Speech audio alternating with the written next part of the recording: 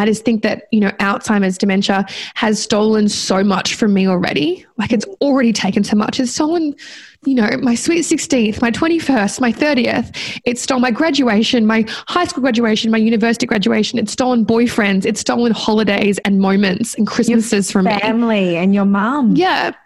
So I refuse to let it steal anything else. Like, I'm not letting it ruin my life. I refuse to let it take anything else. I refuse to let it hold me back or make me bitter or resentful, or, you know, I do have some issues because of what's going on. I have abandonment issues because of what happened with my mum, but that's why I'm in therapy, and that's why I'm speaking to a psychologist and a kinesiologist, because I refuse to let this, you know, scar me for life. I won't have it.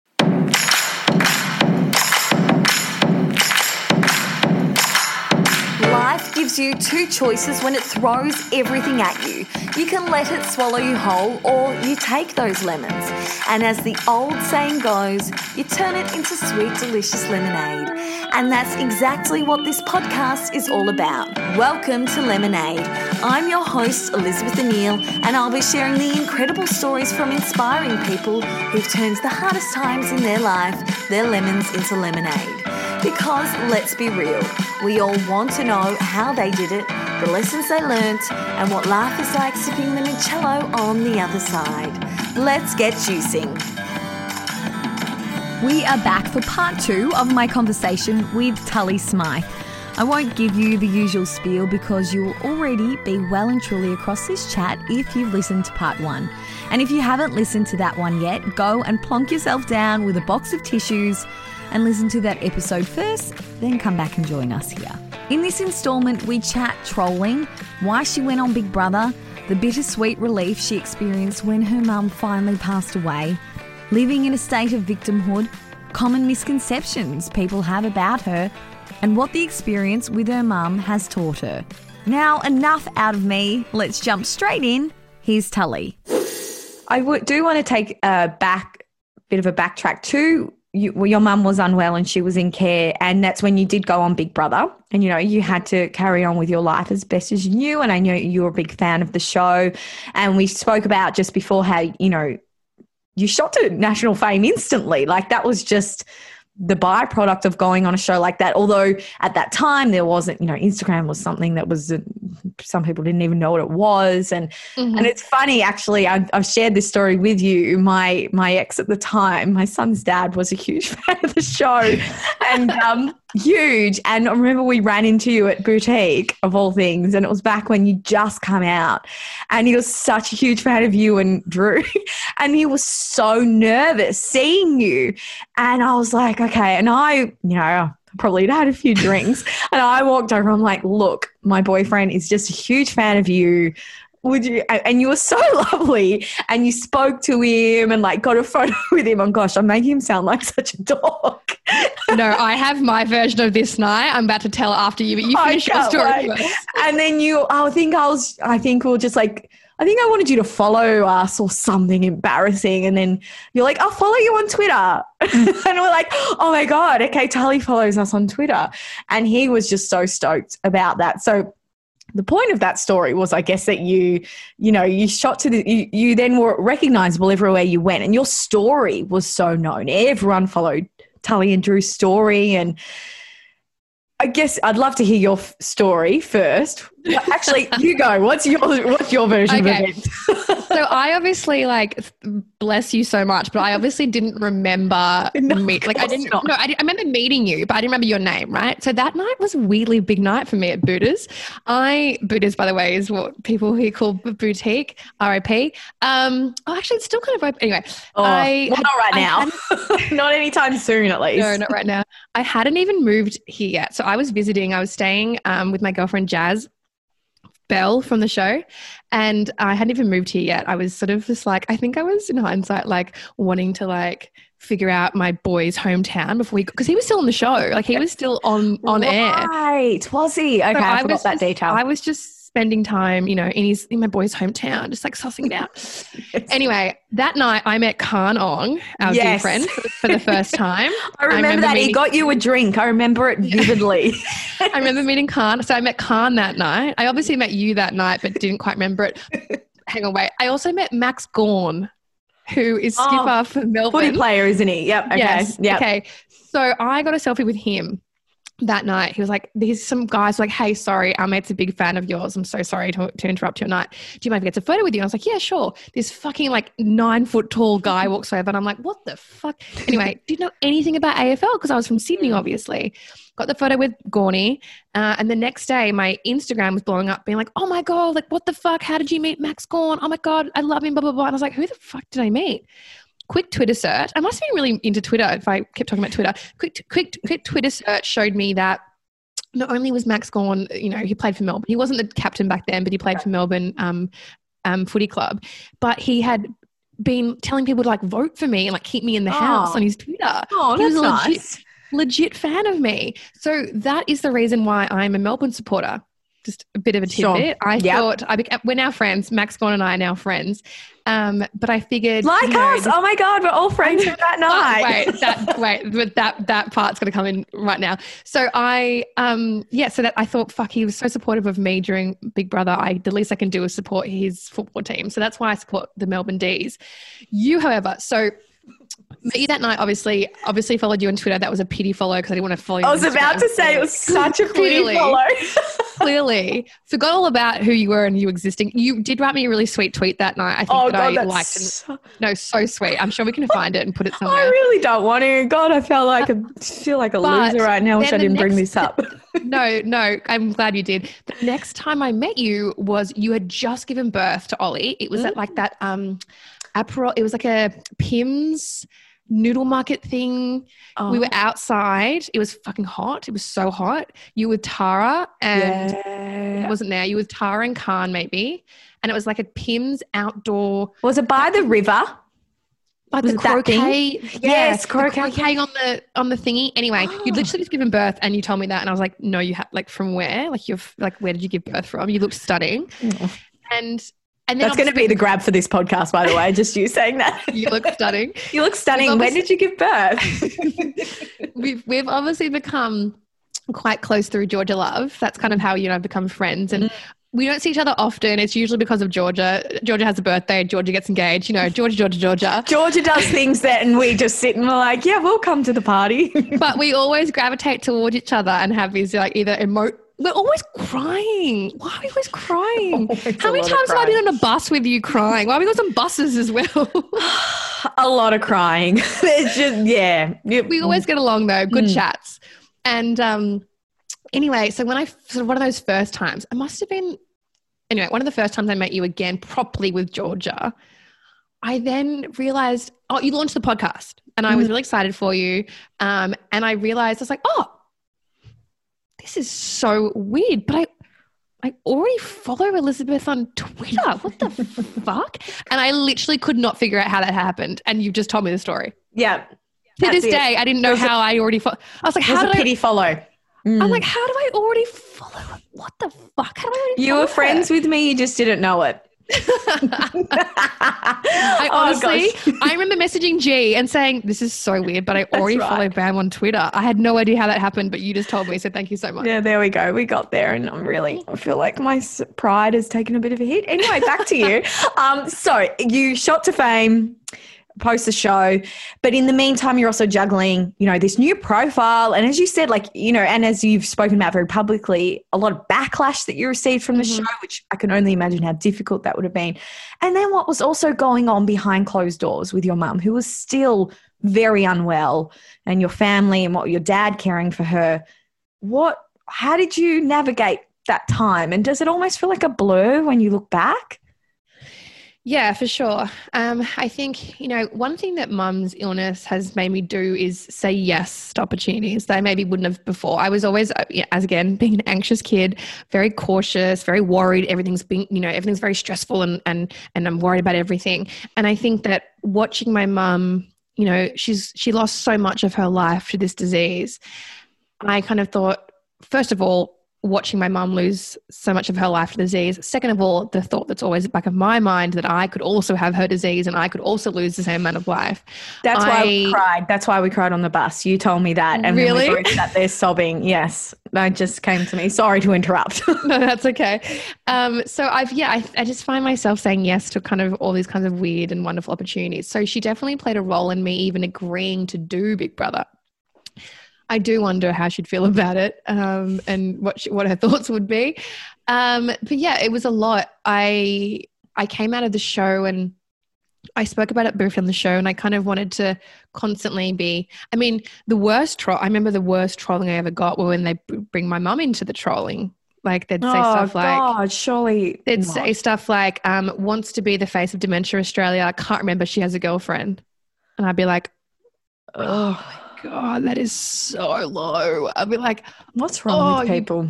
Or stuff like, thank God your mum can't remember anything. She'd be ashamed of your actions. And I'd be like, wow, okay, all right. So it was a lot. It was a lot to handle. By that point, she was in a care home, so there was a lot less pressure on everybody involved, you know. I guess just the biggest thing is just that I just still wonder what she'd think of it. And it was sad not having, you know, her there or her support or her thoughts and feelings. But by that point, we were kind of as a family in a bit of a routine. You know, she truly was in the best possible place for her. And I think that is kind of what I had to keep reminding myself of, because there's a lot of guilt, you know, with having your mum in a care home. You feel guilty. You feel like you couldn't care for her yourself. You feel guilty visiting. You feel guilty leaving. You feel like, am I visiting her enough? Am I staying long enough? You know, it's not like you go and you visit.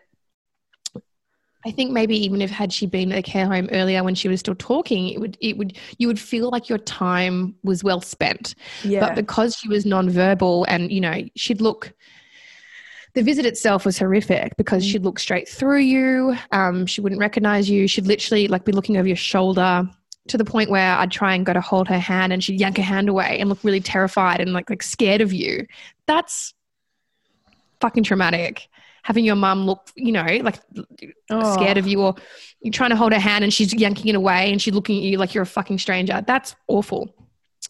So I think that by that point, you know, we were in a bit of a routine, but just knowing that she was at the best possible place for her to be at. I still tell myself that, but she's passed away now. That I just kept telling myself that, you know, she's in the best possible place she could be in. She has the best possible care she could have. They're looking after her as best they can. And we just have to make peace with the fact. Eventually last year, she did pass away, and I know you've spoken about that. You didn't even really see it coming, because I guess it just happens, just chips away until it's at that point. How did you feel when you found out? And can you take me back to that day? So we actually Dad sent me an email about a year before she passed away saying that this could be it. I think that, you know, when you have a disease like dementia, unfortunately, most of the time they pass away from complications due to dementia. It's never from dementia itself. It's from like pneumonia or, you know, different things. So it's hard. And because they're nonverbal, you know, you can't ask them what's wrong.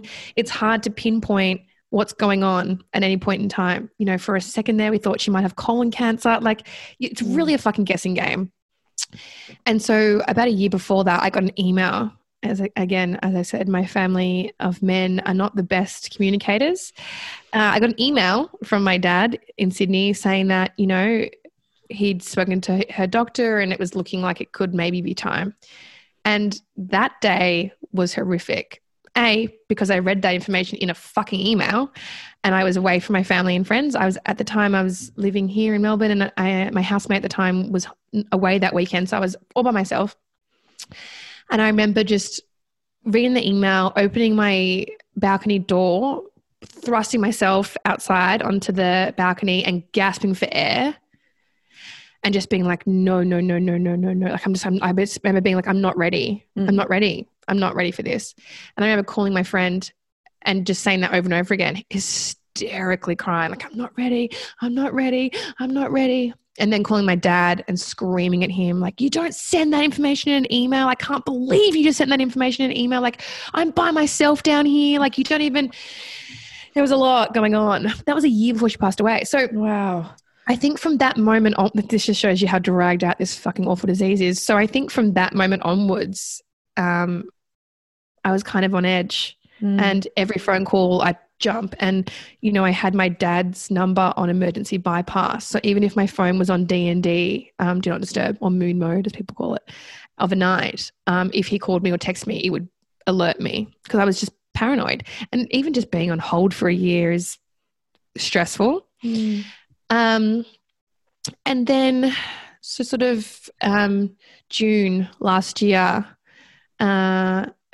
you know, again, email form. I think Dad finds it easier to email us sensitive information. He's quite emotional himself these days, and quite a bit older and a bit forgetful himself. And I think that he finds it easier to list the facts and details in an email. And then he makes sure that we all have the facts. We all find out at the same time. I understand that now, but at the time I was like, you don't send this kind of shit by email. Anyway, he sent us an email saying that, look, you know, she hadn't been eating, she hadn't been drinking, and that this is generally a sign that it's the end. Again, it was hard to know how serious to take that because of what had happened previously. I said to Dad, look, I want daily updates. I don't want weekly updates. I want daily updates. If you want, can I have the nurses? Again, being down here, it's so hard. You know, do I go home? Do I stay here? Do I wait for news? I actually reached out to Georgia Love, our friend, to ask what I should do, because I was like, obviously my heart wants to just go home, but because we had the scare the year before, I was like, I could go home and be there for a year. Like, what? I just don't know how serious. Living on hold. Yeah. Yeah. So, you know, I kind of, again, I didn't know how serious to take it. And then, you know, it'd been a couple of days and she still wasn't eating, and then been a couple of days and she still wasn't eating. And we were told, I think it was like, if she wasn't eating but drinking, we had maybe 4 or 5 days. And if she wasn't drinking, we had 1-2 days. So I made the decision to go home. And I had, I think, 2 or 3 days with Mum. By this point, it's funny, the 4 of us, my 2 brothers and my dad and I, had always handled Mum differently. When we'd visit her as a foursome, it was really interesting because we would all be handling it in a very different way, but all in the same room, which was bizarre. Like, my dad talks to her as if she's fine and kind of gives her the rundown. He'll be like, you know, Tully's got this new job, or Scott did this. My brothers spoke to her as if she was a child. You know, hi mama, like, you know, be little baby voices. And then I kind of found all that to be kind of condescending and disrespectful. I don't know if it's a female thing, but I just didn't speak to her at all. I kind of felt like I had this respect for her, that I wasn't going to speak to her in a baby voice, and I wasn't going to talk to her and pretend she understood what was going on. I just kind of, I sat with her and we had our moment in silence, or I'd paint her nails in silence. So by this point, we were all visiting her separately. I think we all kind of needed to just deal with it on our own. I visited her one day, and the boys had seen her that morning, and, you know, I sat with her and I lay with her and I, you know, I don't talk to her because I don't think I played her music, and just sort of lied with her. And we kind of all thought that was the last day with her. So Dad that night told her care home to call any time of the day or night. He's like, I think they ask you whether you want to be interrupted or not. And Dad was like, of course. And so that night's sleep, you know, my brother came home all sort of puffy-eyed and red-eyed, and I think we all kind of thought we'd said our goodbyes. And that night I barely slept because I was just waiting for the phone to ring, really. I was staying at my dad's house in a single bed, and I woke up and I ran to my dad's room and I said, anything? And he said, no. And so I was like, okay, she's still with us. I go, okay, cool. So when are we all going to go up? When are you going to go up? And he was like, I'm not sure. And my brothers didn't want to go see her either. I think everyone had felt like they'd said goodbye. And I think that by this point, it was pretty confronting. Right. Very thin. I don't even know how she was physically alive. Her eyes were sunken in. She looked like a skeleton. Her breathing was rattled. And I was like, I couldn't, and this is again, we're just so different. And it's always felt a bit alien. I've always felt a bit alienated in my family because of this. But I was like, what do you mean you're not going to, she's still with us. Like, what do you mean you're not going to go up? But everyone deals with things differently. So I was like, well, fuck this. I'm going up. And I drove up and I went and saw her. And for some reason, it'd only been a couple of hours since I saw her last, but she just looked so much worse. Her eyes were now cloudy, like her eyes were cloudy. Her breathing was more rattly if possible. There were longer gaps in between. And I was just like, hi, Mum. And I kind of just lay with her. And I did things like, it sounds so silly, but like it sounds so dumb. I played she's a Kiwi, obviously. I played the New Zealand national anthem for her because she always loved that. And played her and Dad's song, Total Eclipse of the Heart. And I just kept saying to myself, like, okay, get up now, go. I had things to do. We knew she was going to pass away. So we were already making plans for the funeral. And I was like, get up. You've got so much to do. Get up and go. Get up and go. I was lying beside her. I opened her windows. I opened her windows so she'd get some like sun in her face. There was no fresh air, but I just wanted her to have some sun in her face. I kept saying, get up. Like, just go. Just, you've spent some time with her. You've seen her, go. And I just couldn't drag myself from her bed. And I kept making deals. I was like, okay, one more song and then you can get up. Or like I'd set timers on my phone. I'm like, one more hour and then you should go. You have to go. Anyway, I eventually was like, you've got to go. Like, you've been here for too long. You've got to get up and go. And last minute, I'm actually wearing it. Last minute, I've got one of those relinquish, the Libra. Everyone's got them. They're like a basic bitch necklace. I'm a Libra. My mum's also a Libra and I wear it every single day. And I don't know why it wasn't a plan. I didn't think about this before I was doing it, but I took my necklace off and put it around my mum's neck. I don't know why. I don't know why I did it. It just came to me. And then I kissed her goodbye and I whispered in her ear, I said, you can let go now. We love you very much, but you can let go. Just you can let go. It's fine. Everyone's going to be okay. And then I said goodbye to her. And then 4 hours later, I got the phone call that she'd passed away. And part of me was like, I should have just stayed 4 hours. And then part of me was like, maybe she was waiting for me to leave. But I'm just so glad that I gave her my necklace. I know it sounds silly, but just the thought that she had something of me that I wore every single day around her when she passed away. I don't know. In some ways it made me feel like she wasn't so alone. So yeah, Dad called me and said that she'd passed away. By that point I had gone to my best friend's house. So I wasn't with my dad, but my brother was, and I had my best friend Sophia and my best friends Georgia, and I was surrounded by friends. I fell to the ground, and they all just like piled on top of me.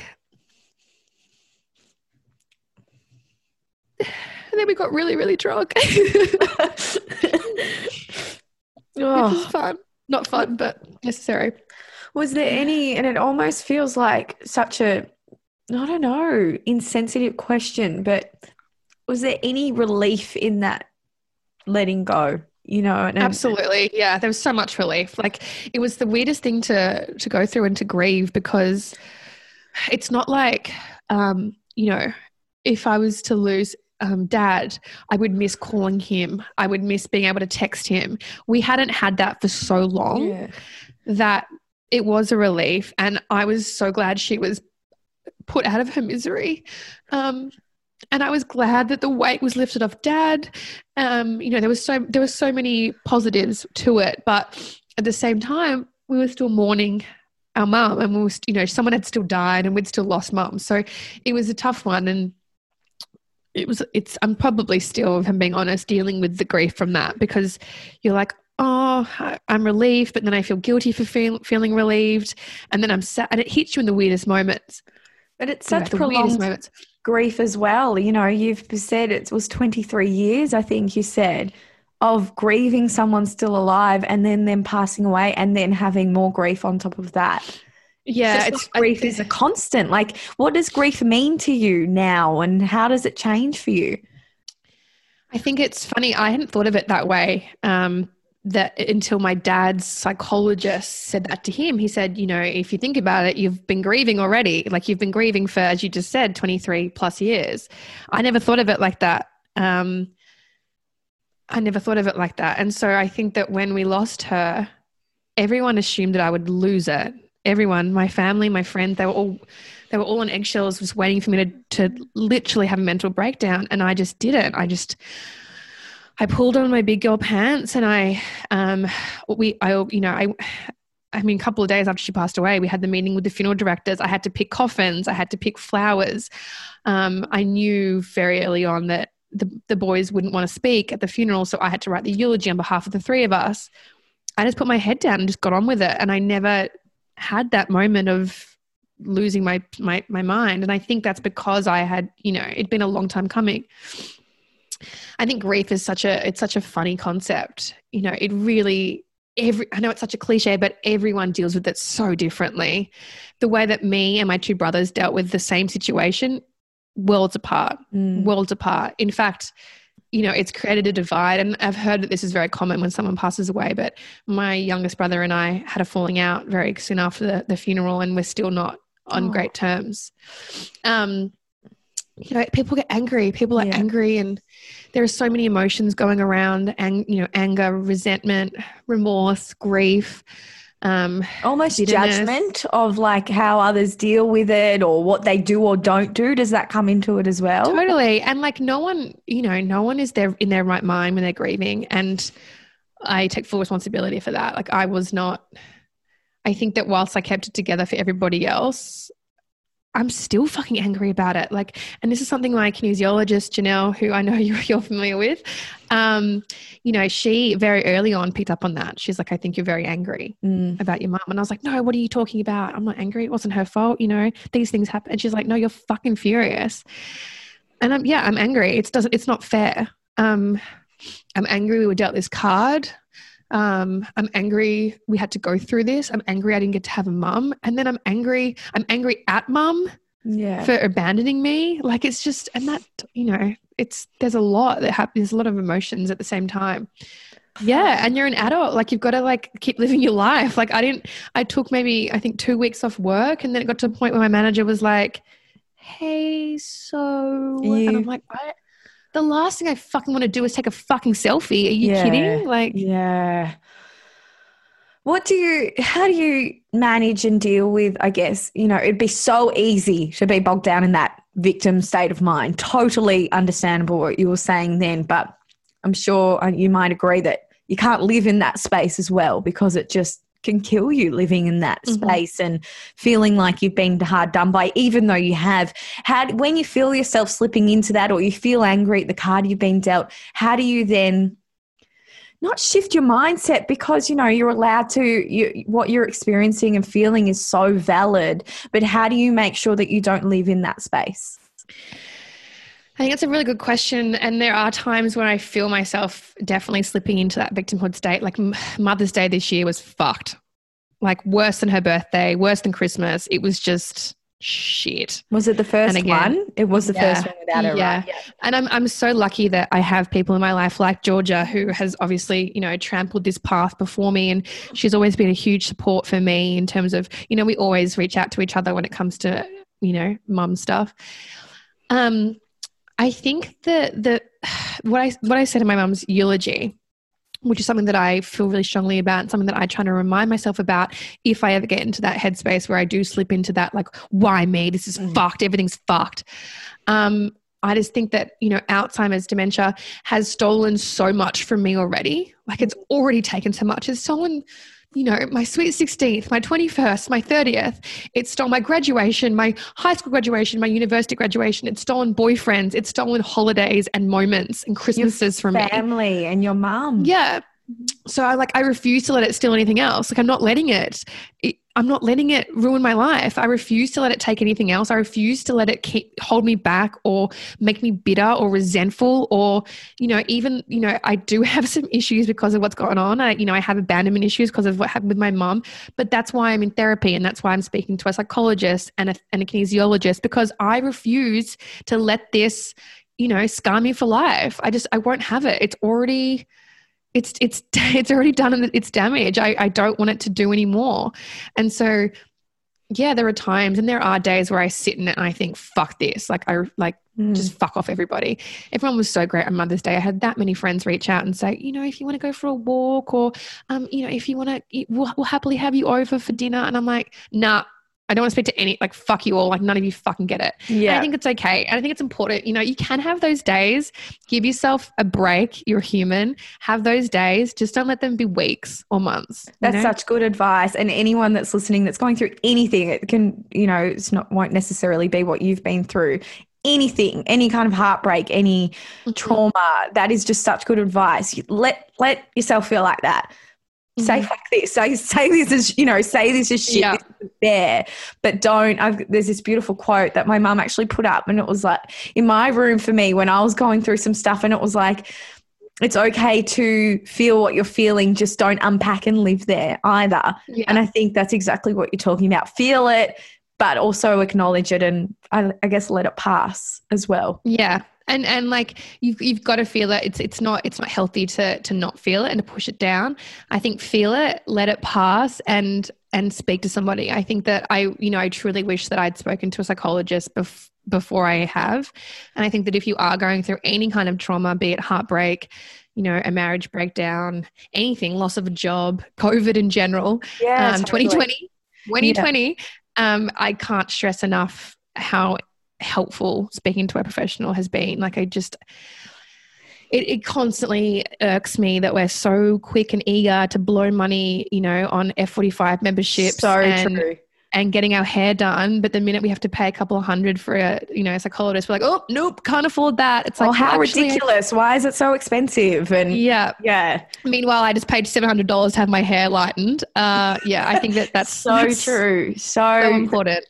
Absolutely. Now, people know you mostly, as we've said, for your time on Big Brother, but you're also an influencer, as you've said as well. And if you look at your Instagram, you go to all the best parties. Well, not right now, but you go to all the best parties and you're always in beautiful clothes. You always look immaculate. You're always eating at, the greatest restaurants. What do you think is the most common misconception people have about you and how that all looks and what's actually going on? Okay, so interesting you asked this question because I actually asked my Instagram I was bored last night on the couch. I noticed this and I just written this question. The Bachelor this season is so fucking lame that yes. I was bored on the couch. And I asked my followers, do you know how harsh they were? I saw some of them put it up and I was like, that is so, it was like you don't give a shit about people or something really mean. No, it was like you think you're really good looking and you're snobbish to anyone else who's not. I was like, excuse me? Are they troll accounts or are they just normal accounts? No, this is the thing. People, my housemate was like, oh, surely they're anonymous accounts. I'm yeah. Let's see who they're from. I would never send that to someone. I stopped answering them because they kind of was so hectic. Let me read you a few more. You really care what others think about you. You only hang with the cool kids and you'd be quite rude if I saw you out. That you're fame hungry. You're pretending a lot recently. How would someone, I'm sorry, but how would somebody know that by a few squares on Instagram? You don't know. No one knows, I can't even with this. You're obsessed with TikTok. Oh, that you hide how you really feel most of the time and you're afraid of judgment. This is a good one. Seeing you on Big Brother, I'll be honest, I thought you needed validation in everything that you do. Thank you so much. Thank you. Hales_85. Look, I think that... And I would hope they're all perfect. You know what I mean? I would hope everyone that said that has got a pretty settled grip on life. Look... Anyway. To be fair, I did ask for the assumptions. I just didn't realize how fucking heavy they would be. I think I don't know. It's funny. I'm really trying to be more authentic on my Instagram. I'm really trying. My housemate obviously has been trapped with me now since March. She thinks it's really funny because she thinks I'm nothing like my Instagram persona. I think that, as is the nature of the platform, I feel more myself with my stories and the stories I upload, because they're instantaneous. I know they're going to, expire in 24 hours. So there's less pressure. I don't, it's more kind of my real life. And then my feed is kind of more my work stuff. Stylized. Yeah. But that's all people see, and they assume that's your life. I know. Yeah. Yeah. No, I'm such a mess. Like, and it would really upset me to hear that anyone sort of looked up to me, or if my page made anyone feel less of themselves, because it's so all smoke and mirrors. Like, in fact, I'm going to say 90% of my uploads this year have been throwbacks, because we have been doing nothing this year. Like, I've been using photos of me in Bali from 3 years ago. I've had to be careful not to use photos of me with my nose pierced, because it's very obvious that it's an old photo. But yeah, I'm not nearly as confident, I think, as people think I am. I am a really sensitive person, as is very evident, as you've seen, privately, offline. I'm very sensitive. I have a huge heart.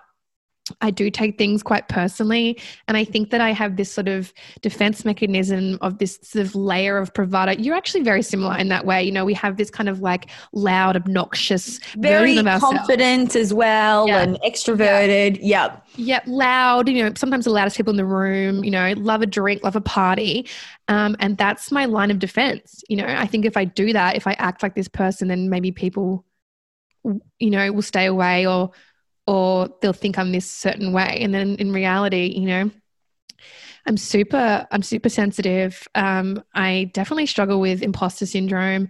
I struggle being part of an industry where a lot of my friends are 6 foot fucking models and supermodels. Like, you try, I'm at an event, this fancy event you talk about.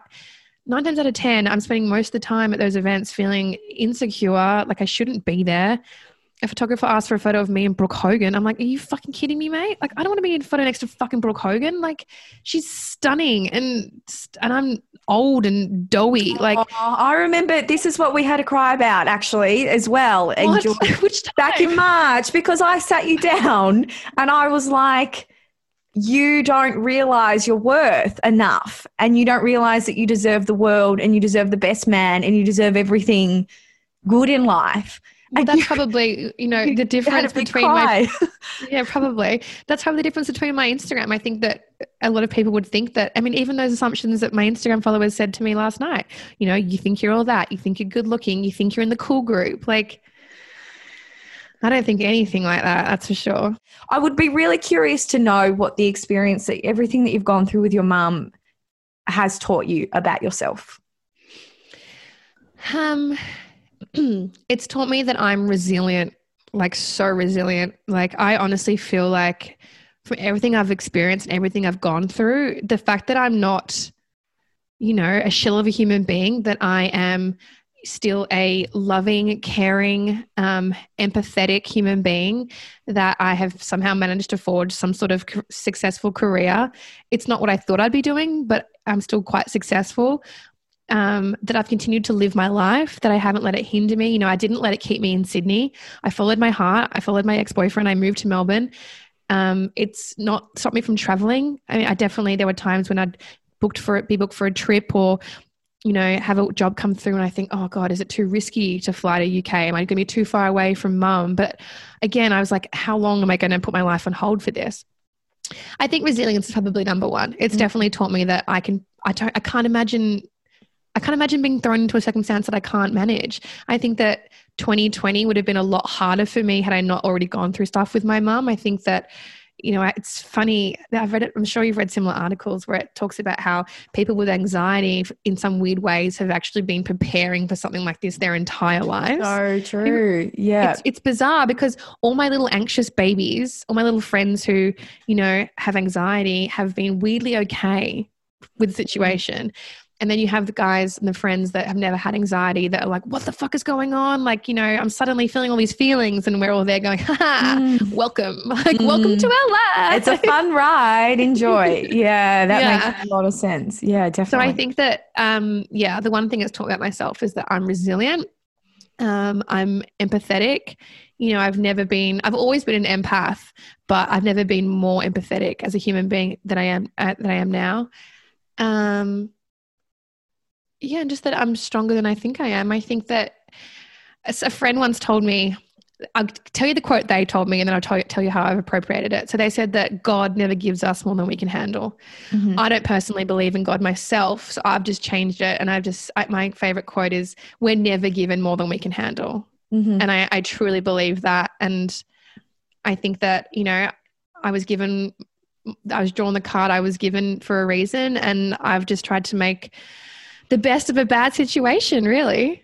When you think of your dad now, and I know you speak about him so much and you speak about him so beautifully, and you've always been very open and honest with things that could have been done differently as well. Mm-hmm. But when you think of him now and everything he's gone through, what does it make you feel? How do you feel about him?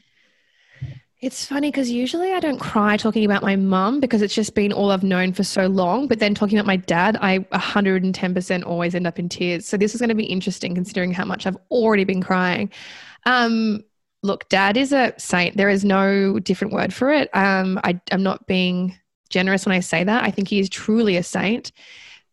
The shit he's had to put up with and what he's gone through is unimaginable. You know, losing your best friend, losing your wife so slowly to such a fucking horrendous disease, becoming full-time carer of 3 teenagers, you know, losing your friends and family. He had no help from mum's side of the family. They completely abandoned us. Losing his job, you know, how he even put food on the table, I have no idea. He's truly an amazing man. And I think that he is precisely the reason I'm still single, because, you know, how can I ever accept less than that now? Like, he's made himself this beautiful role model for my brothers as men that they can be. And for me as looking for a partner, like, I've seen what true love is. I've seen what loyalty is. I've seen, you know, what sticking by someone, you know, for better or for worse. I've seen that in action, and there's no fucking way I'm settling for less than that. He's incredible. Like, I don't know. I don't think the 3 of us would be as well adjusted and successful if it wasn't for Dad. He's truly, yeah. I don't think they make men like him anymore, but I hope for both of our sakes that they do. And that we both find one. Yeah. Preferably sooner rather than later. Totally. That gave me all the tingles and the goosebumps you saying that. You really should write a book, by the way. That's just a very side note. I'm supposed to be writing a book, but it's hard, man. It's hard. Yeah, totally. Yeah. Now, second last question. I know I've taken up so much of your time. You know, I've done a podcast. I've got nowhere to be. I'm worried for you having to fucking edit this thing. No, there's nothing to edit out. I've never done a podcast interview this long, by the way. So I thought, you know. Do you know what? The last person that to me was, funnily enough, actually, Mia Friedman never cuts her no filters into 2 parts. She did for me. I noticed that. Georgia Love had to cut Everyone Has an Ex into 2 parts as well. I just ramble. That is so funny, because this whole time you've been talking, there's been a part of me that thought, I don't have to. I'm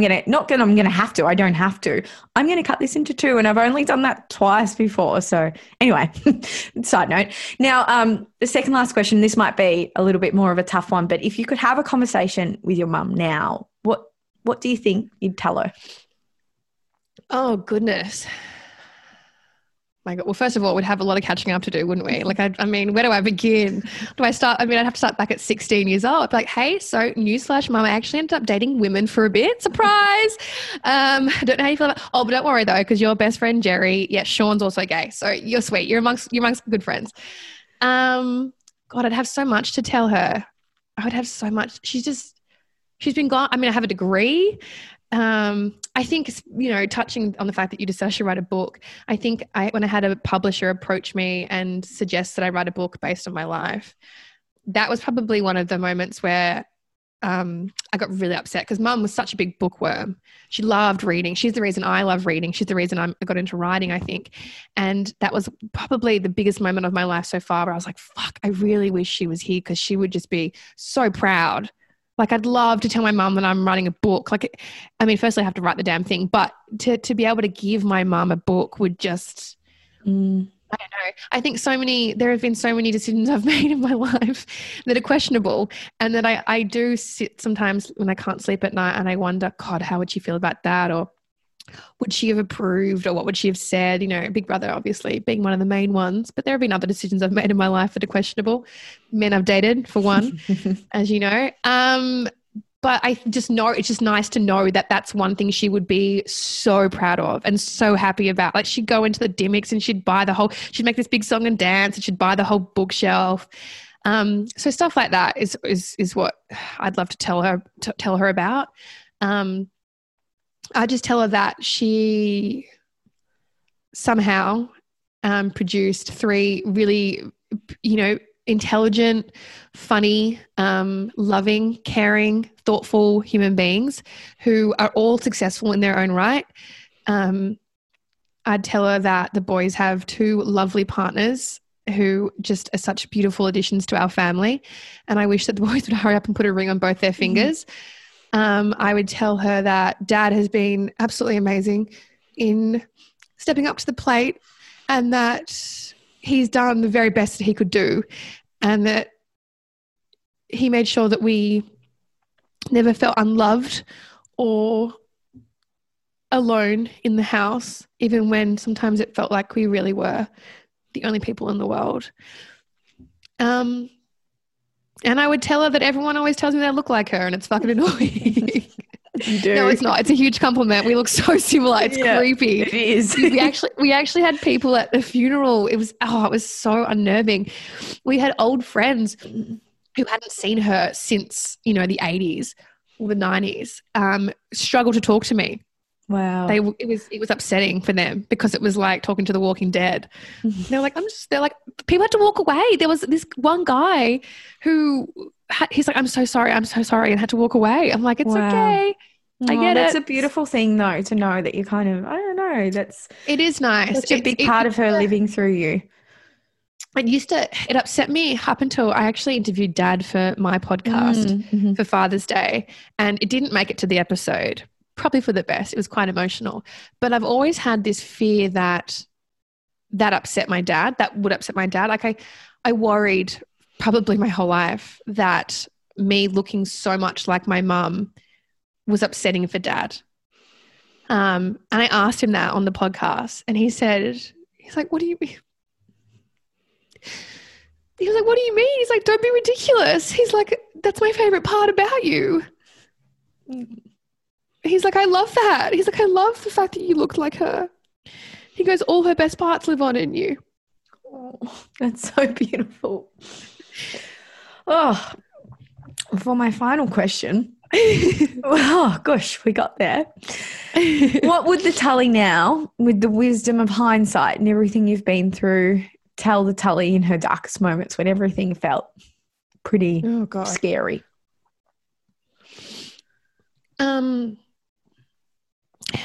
It sounds simple, but just the fact that it's all going to be okay.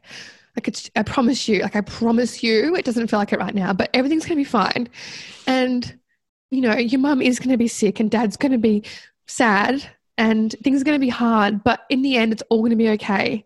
And you'll figure it out. Like, you know, yeah, mum died and that sucks, but I'm okay. Like, you know, I'm okay. We keep going, we keep moving. That's just life. And, you know, I think someone once said to me, everything is okay in the end. If it's not okay, then it's not the end. And I think that that's really good advice. You'll figure it out. You know, we just do. You've got no choice. You just keep on going. So yeah, I'd tell myself that it's all going to be okay. I promise. Oh, I wish I could give you a big hug. I know. Oh, this COVID. Hey, can't even do this in person and I can't even give you a hug. And thank you so much for sharing. No, everything. Sorry for making you so teary. Oh my gosh, and it's gone, you know, and you said before that you ramble, but it's not. It's so engaging, every word. It doesn't feel like we've been talking for almost 2 hours. I know, right? It's engaging and it's just heartfelt and meaningful and special. And I just, gosh, I know I almost need to take a deep breath because it was just, thank you. I don't even know words. Thank you. You know I love you and you know I love our chats. And I always walk away from our chat. I feel like you and I don't know, we're on the same page about a lot of things and Yeah, I think that this has been cathartic for me. So thank you. Oh, good, because we both definitely need a wine. But yes, totally. I'm always concerned when I do these, and especially something with this kind of subject matter. I never want to, people to walk away feeling like they've really opened a can of worms. So I hope that it, feels good in some way. No, I do. I feel good. It feels good. I'm going to have a wine. It's Friday night here in Melbourne. Whoa! I'm going to have a wine. Yes. That's all I can do. We can just can't do anything else. We're back at Boutique on a Friday night in 2013. Let's just pretend that's a thing. Sounds good. Thank you so much, beautiful. Bye. Thank you so much for listening to this episode of Lemonade. I've popped a link to Tully's Instagram in the show notes and a link to Dementia Australia if you need support. As always, you can follow me at Elizabeth O'Neill. If you're enjoying this podcast, I'd be so appreciative if you can take a second to leave a review, hit 5 stars and subscribe, and perhaps even share this chat on your social media. It'll help the podcast grow, and hopefully this breed of positive media will reach even more people. Until next week, bye.